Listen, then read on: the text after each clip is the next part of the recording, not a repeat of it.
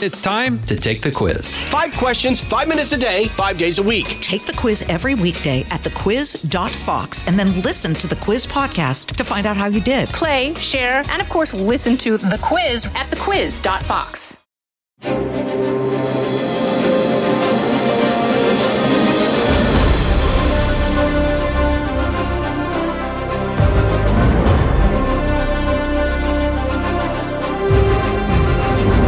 Fox News Podcast presents Bret Baier's All-Star Panel. America's got to be in the lead if you want to deal with these threats. We're going to lead. The mourning is over. The Shiva is done.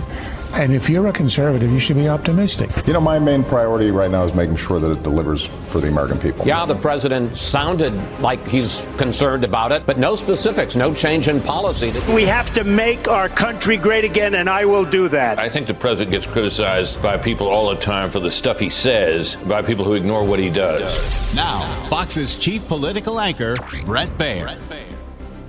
As President Joe Biden nears the end of his first 100 days in office, a Fox News poll finds 54% majority approve of his job performance.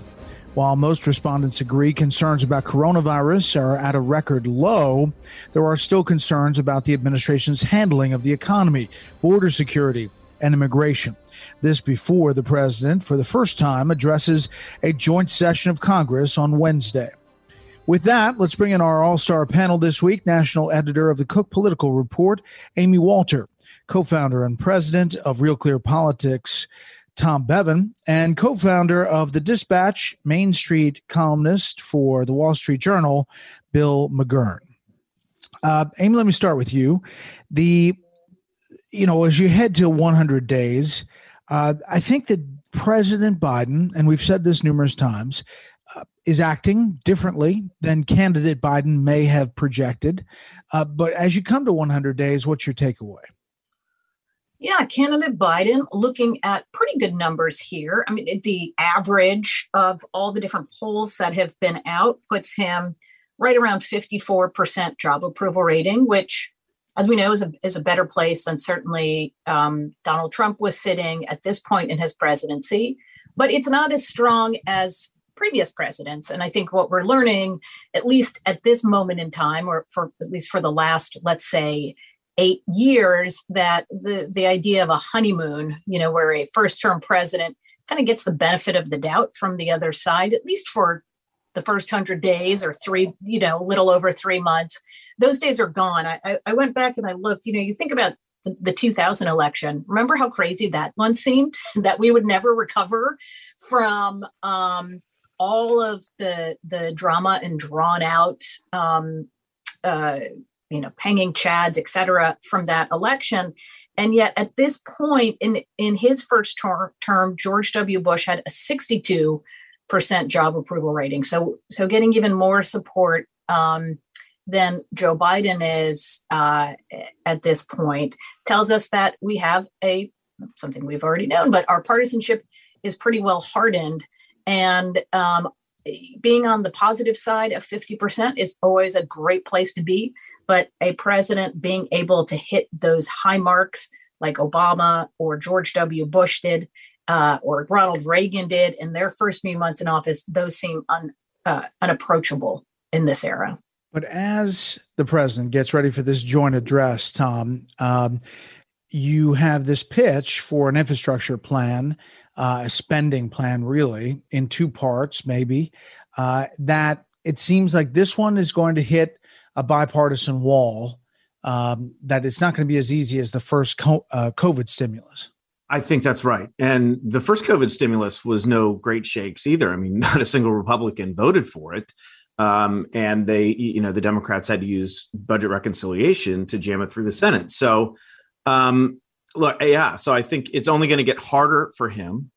And he is going to now, you're seeing Joe Manchin and others saying, look, some of these things that he's talked about, the idea of packing the court, the idea of nuking the legislative filibuster, he doesn't want anything to do with that. And in fact, he's now saying, look, he wants this, he wants the infrastructure bill, the $2 trillion bill, to be broken up and to be, so he's sort of siding with Republicans who proposed something significantly less. $568 billion, I think, was their initial offer. So we're about to see sort of where the rubber hits the road in terms of Biden making good on his pledge to be bipartisan and to actually sit down and negotiate and come up with something that will get some Republicans on board. And that's invariably going to cost him some support from, the progressives on the left. But thus far, he's been able to have his cake and eat it too, in the sense that, as Amy mentioned, his approval numbers, particularly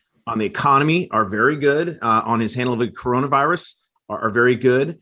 And those were the two most important things, I think, that he campaigned on.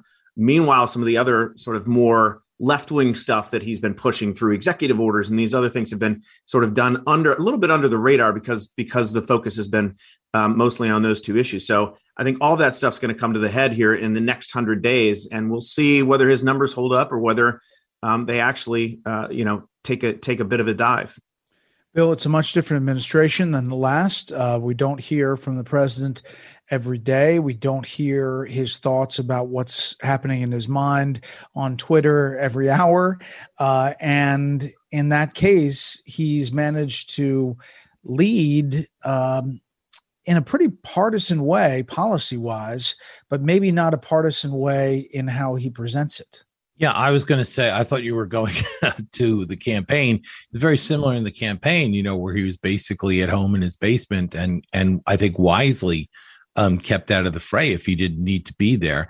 And now he's hardly, has he had just one press conference? He's not that available to the press, and he's getting pretty softball questions. And if I were president, I'd continue to do exactly what he does, so long as I'm not pressed on this. The one caveat I would say, and also with his ratings, is right now we're kind of in the dream phase where, the coronavirus vaccines are going well. That is something he can take some credit for. And there's not as much urgency. He's got the one COVID relief bill through. He's got his plans for infrastructure and so forth. But right now, they're kind of pie in the sky. There's not a lot of detail about how you're going to do this, change pipeline workers into those jobs into good, green, union middle-class jobs. There's not a lot of specifics about that. And it hasn't worked out all that well before when people have tried it. So I don't think the test is going to come until actually the policies start to be implemented and people see the costs. Yeah, Amy, what does he need to say this week? And what do you think he will say on this speech? Well, I do think that, as everybody has outlined, the leaning into what he needs to say is leaning into the things that are working, right? The number of vaccines, the economy coming back, people feeling more optimistic, delivering on this 100-day vaccine pledge. And to also talk about this need for bipartisanship. But as we know, Brett, this term bipartisanship has been sort of, shall we say, reimagined for the Biden administration. That bipartisanship doesn't mean getting Republicans to sign on to your legislation. It means legislation that is broadly popular. And they can point to all kinds of polling out there showing that if you ask the question about even the new infrastructure bill, it's broadly popular. And it's just Republicans who say they don't like it. It's just Republicans in the House and the Senate who say they don't like it. And so his pitch then is going to be directly to the American public, basically saying, look, what you like, we can deliver that for you. It may come in a different form. In other words, don't judge us on whether we get 60 votes to pass something. Judge us on how successful we are in making your lives better and getting the things you say you wanted accomplished. The other person he's going to have to be talking to, though, more so than Republicans, of course, are the couple of Democrats who will be potentially sitting there in front of him, like Joe Manchin from West Virginia, who has remained somewhat cool to the idea of doing a reconciliation and all Democratic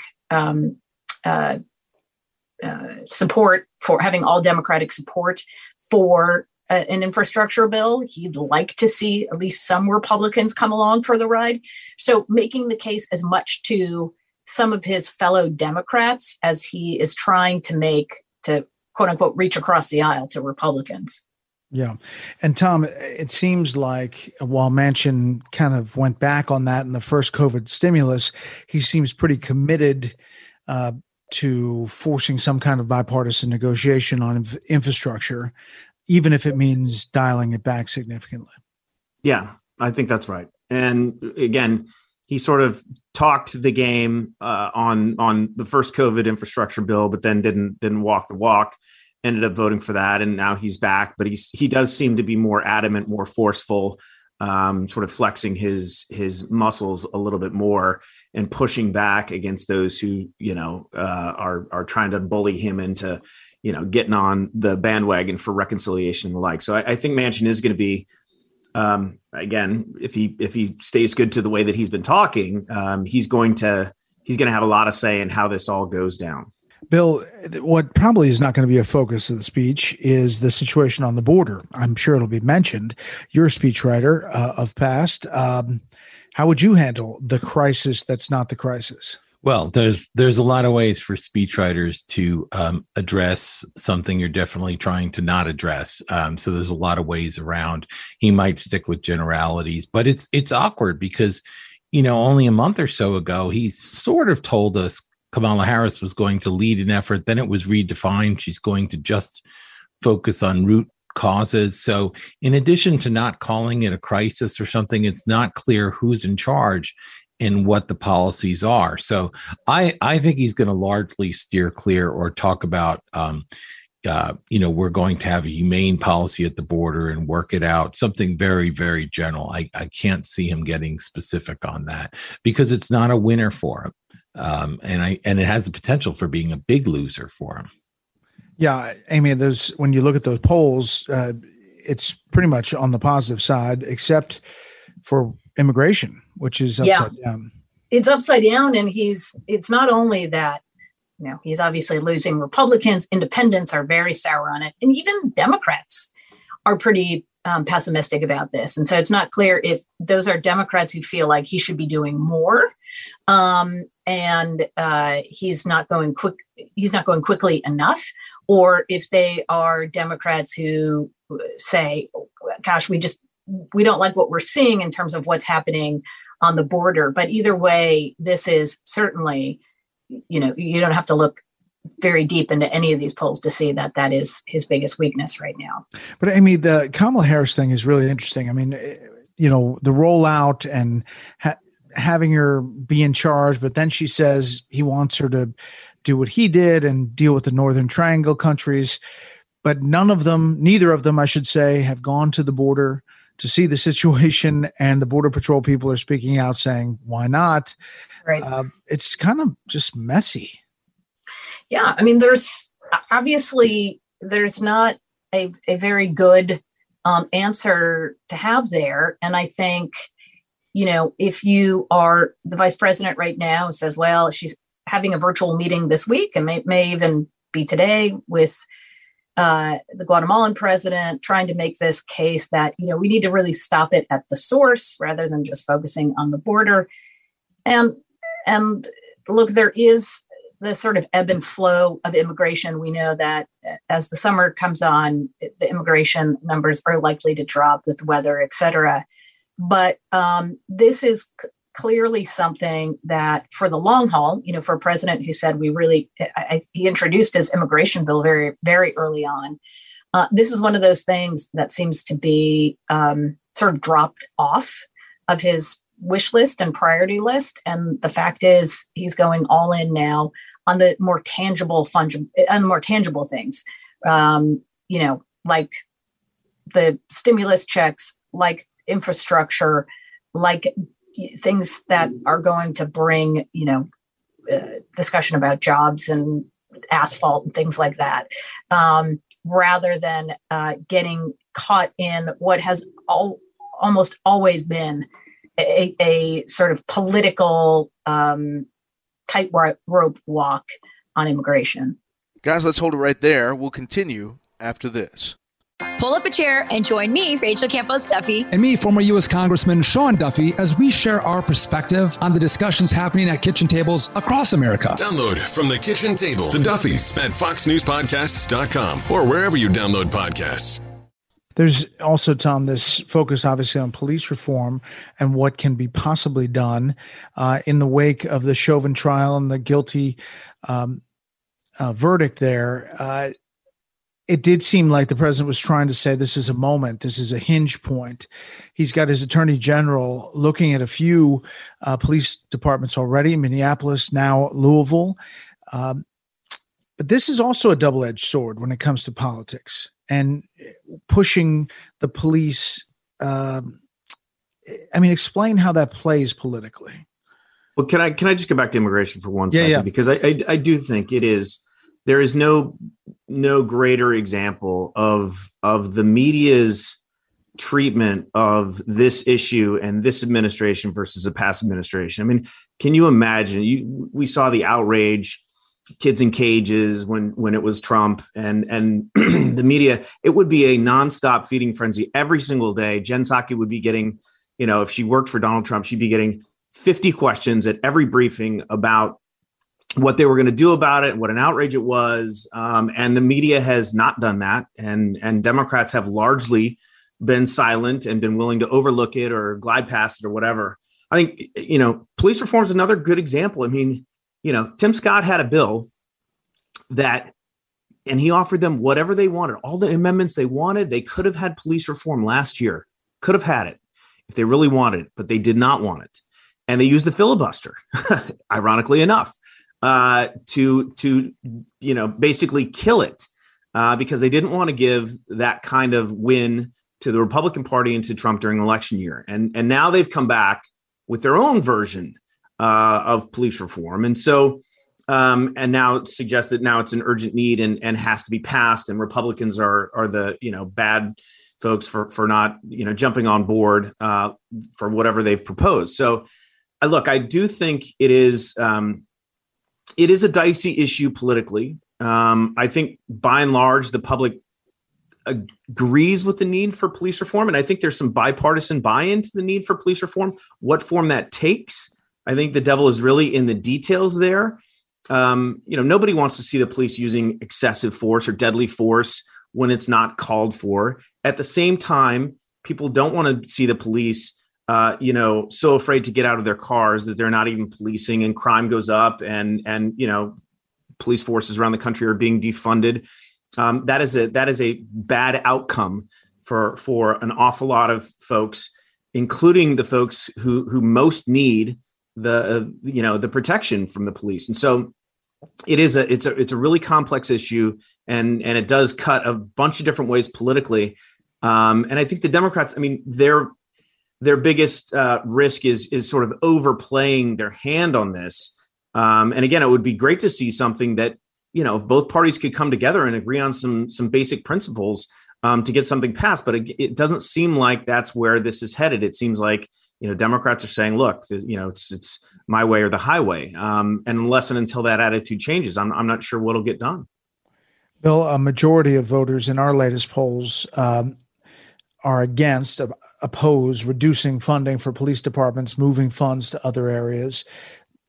About 62% say that. And so, these efforts in the wake of this trial take on a different political hue. Yeah, and I'm not sure that's for the better, the politics of it. I have to say, I am very skeptical about federal reform of police forces. Police are a local responsibility, local conditions. I think the federal government can help around the edges, like the FBI Academy, best practices and so forth. But I think, before we get to this, we have to have an honest conversation about crime, about who's affected by crime and what you do. Is the problem that we're seeing, for example, is it just police are not well trained? Is that the problem? Or might the public have some obligation in interactions with the police, for example, not to resist arrest? And I don't know what the balance is, but I'm skeptical that we're going to do it at the federal level and that we're going to do it if we can't have hard conversations about this. When I was editorial page editor of the New York Post, I was a lot more involved in the kind of crime issues and on the street. And it was always extraordinary to me. Ray Kelly was the police chief then, and his polling numbers were always very high in the poorest, sometimes most violent areas, because they're the ones that really need the police, really suffer. You know, the people that live with the doorman in their house or in a good neighborhood out there, they're not as vulnerable to crime as the other people. And I don't think we hear their voices. You know, in that case in Columbus where the officer shot the one teenage girl and saved the other one, my understanding is the other one is called 911. People should listen to that tape. This is someone saying, we need a police officer here now. They're not like into defund the police or we don't need them. You know, some of our most vulnerable people are the ones who need the police most. And I think that's getting lost in kind of a fake conversation we're having where we're not talking about real crime figures and what we can do. Yeah. And, you know, look at Minneapolis. They said defund the police, and then suddenly crime shot up and they said, you know what, fund the police. Or look at Maxine Waters, who goes out there, a congresswoman from California, goes out to protest and is saying they should be very controversial depending on what the verdict of the Chauvin trial is, and confrontational. But she does that with police protection to do it. In that protest. Amy, I guess I'm getting at the point as we head towards 2022, and we're just starting to see some of these Senate candidates, Tim Ryan in Ohio, others kind of stake their mark and get ready to run. The framework of that in regards to the 100 days starts to take on some formation. Right. And what it is that these candidates are going to run on and how different it's going to look in different states and different congressional districts. I mean, to me, you know, one of the things that we know we've all been watching this for the last 10, 15 years is, you know, this continuing sort of migration geographically, where we have cities and now increasingly inner suburbs and encroaching into the exurbs of more blue America, and small town rural America is red America. And that means something more than just, you know, division of density. It's also the priorities. And Pew came out with a poll, I think it was last week, where it asked, you know, what do you think the top priorities for Congress, for, you know, the federal government should be? And not surprisingly, Democrats and Republicans have very different ideas about what the top priorities should be. Democrats say gun violence, coronavirus, racism. Republicans say budget deficit, illegal immigration, and violent crime. So, you know, we often talk about, oh boy, if only, you know, our politicians could come together and find solutions to the problems. We can fix things if we agree on just, you know, compromising. This isn't about agreeing on the solutions. We don't even agree on the same problems, and by a huge gap. I mean, Republicans think illegal immigration is a top issue over Democrats by 43 points. Democrats think that about gun violence by 55 points. So this is the challenge. Now, in a place like Ohio, issues like guns and illegal immigration are going to play differently than in a state like Arizona or North Carolina or Texas. And so I think overall, look, if you're Democrats, this is what you're hoping. The economy continues to improve, and that, you know, the data, both in jobs, inflation, et cetera, that all stays in a good zone. And while it can't, you know, maybe protect every single incumbent, it does provide a good tailwind going into a midterm election. And that as these individual issues pop up, how well Biden responds, or Democrats respond, become really important. But I think critically, you know, this, for the first time now, we may be having, not for the first time ever, but for the first time in a while, we're talking a lot more about policy than personality. The Biden personality is not overwhelming anybody. This is not like at this point in 2017, when all we were talking about was Trump and personality and personnel. So this makes for a very different midterm election, or at least the kind of conversations that we are likely to be having come this time next year than we were, 4 years ago. Right. And last thing, Tom, I mean, by history standards, with slim majorities for Democrats in control of the House and Senate, Republicans should, by history standards, have a pretty good chance of taking over both chambers, even if they just paint by the numbers and play the playbook that Republicans usually play. But to Amy's point, the economy and how the Biden administration deals with things will factor in greatly.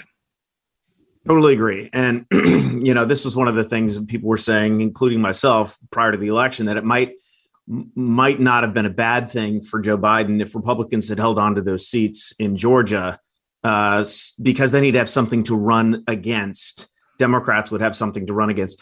The other thing is, obviously, along with the increased polarization and the sorting, these races are all nationalized. I mean, they are all nationalized. And so you've got House races, and we saw that dichotomy in 2018, where you had, Republicans lose a bunch of House seats, but pick up Senate seats, right? Because the red states that flex their sort of Republican muscle in places like Missouri and North Dakota, and they were able to take advantage of the map. So I think, we might see something like that again, which was a bit of a historical anomaly. But there's no question now, especially you look at these approval numbers, Republicans are, 9 to 12% approve of what Biden's doing.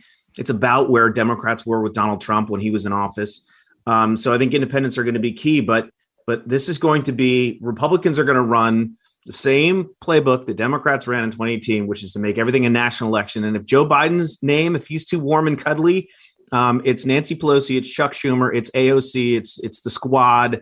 They have plenty of names and faces and opportunities to say, look, the Democrats have gone way to the left and Biden's just gotten run over by him. And that's why you need to vote for the GOP in 2022. We will watch it. Panel, thank you so much. Here's a bit of historical trivia for you. On April 27th, 1822, Ulysses S. Grant was born in Point Pleasant, Ohio. During the Civil War, General Grant demanded unconditional and immediate surrender from his enemy general and earned the nickname Unconditional Surrender Grant. Eventually, Grant would become the 18th president of the United States, serving to 1877. That will do it for this week. You can hear more of this series at foxnewspodcast.com or wherever you download podcasts. Make sure to leave a rating and review. We want to hear from you. For Amy and Tom and Bill, I'm Brett Baer. We'll see you next time.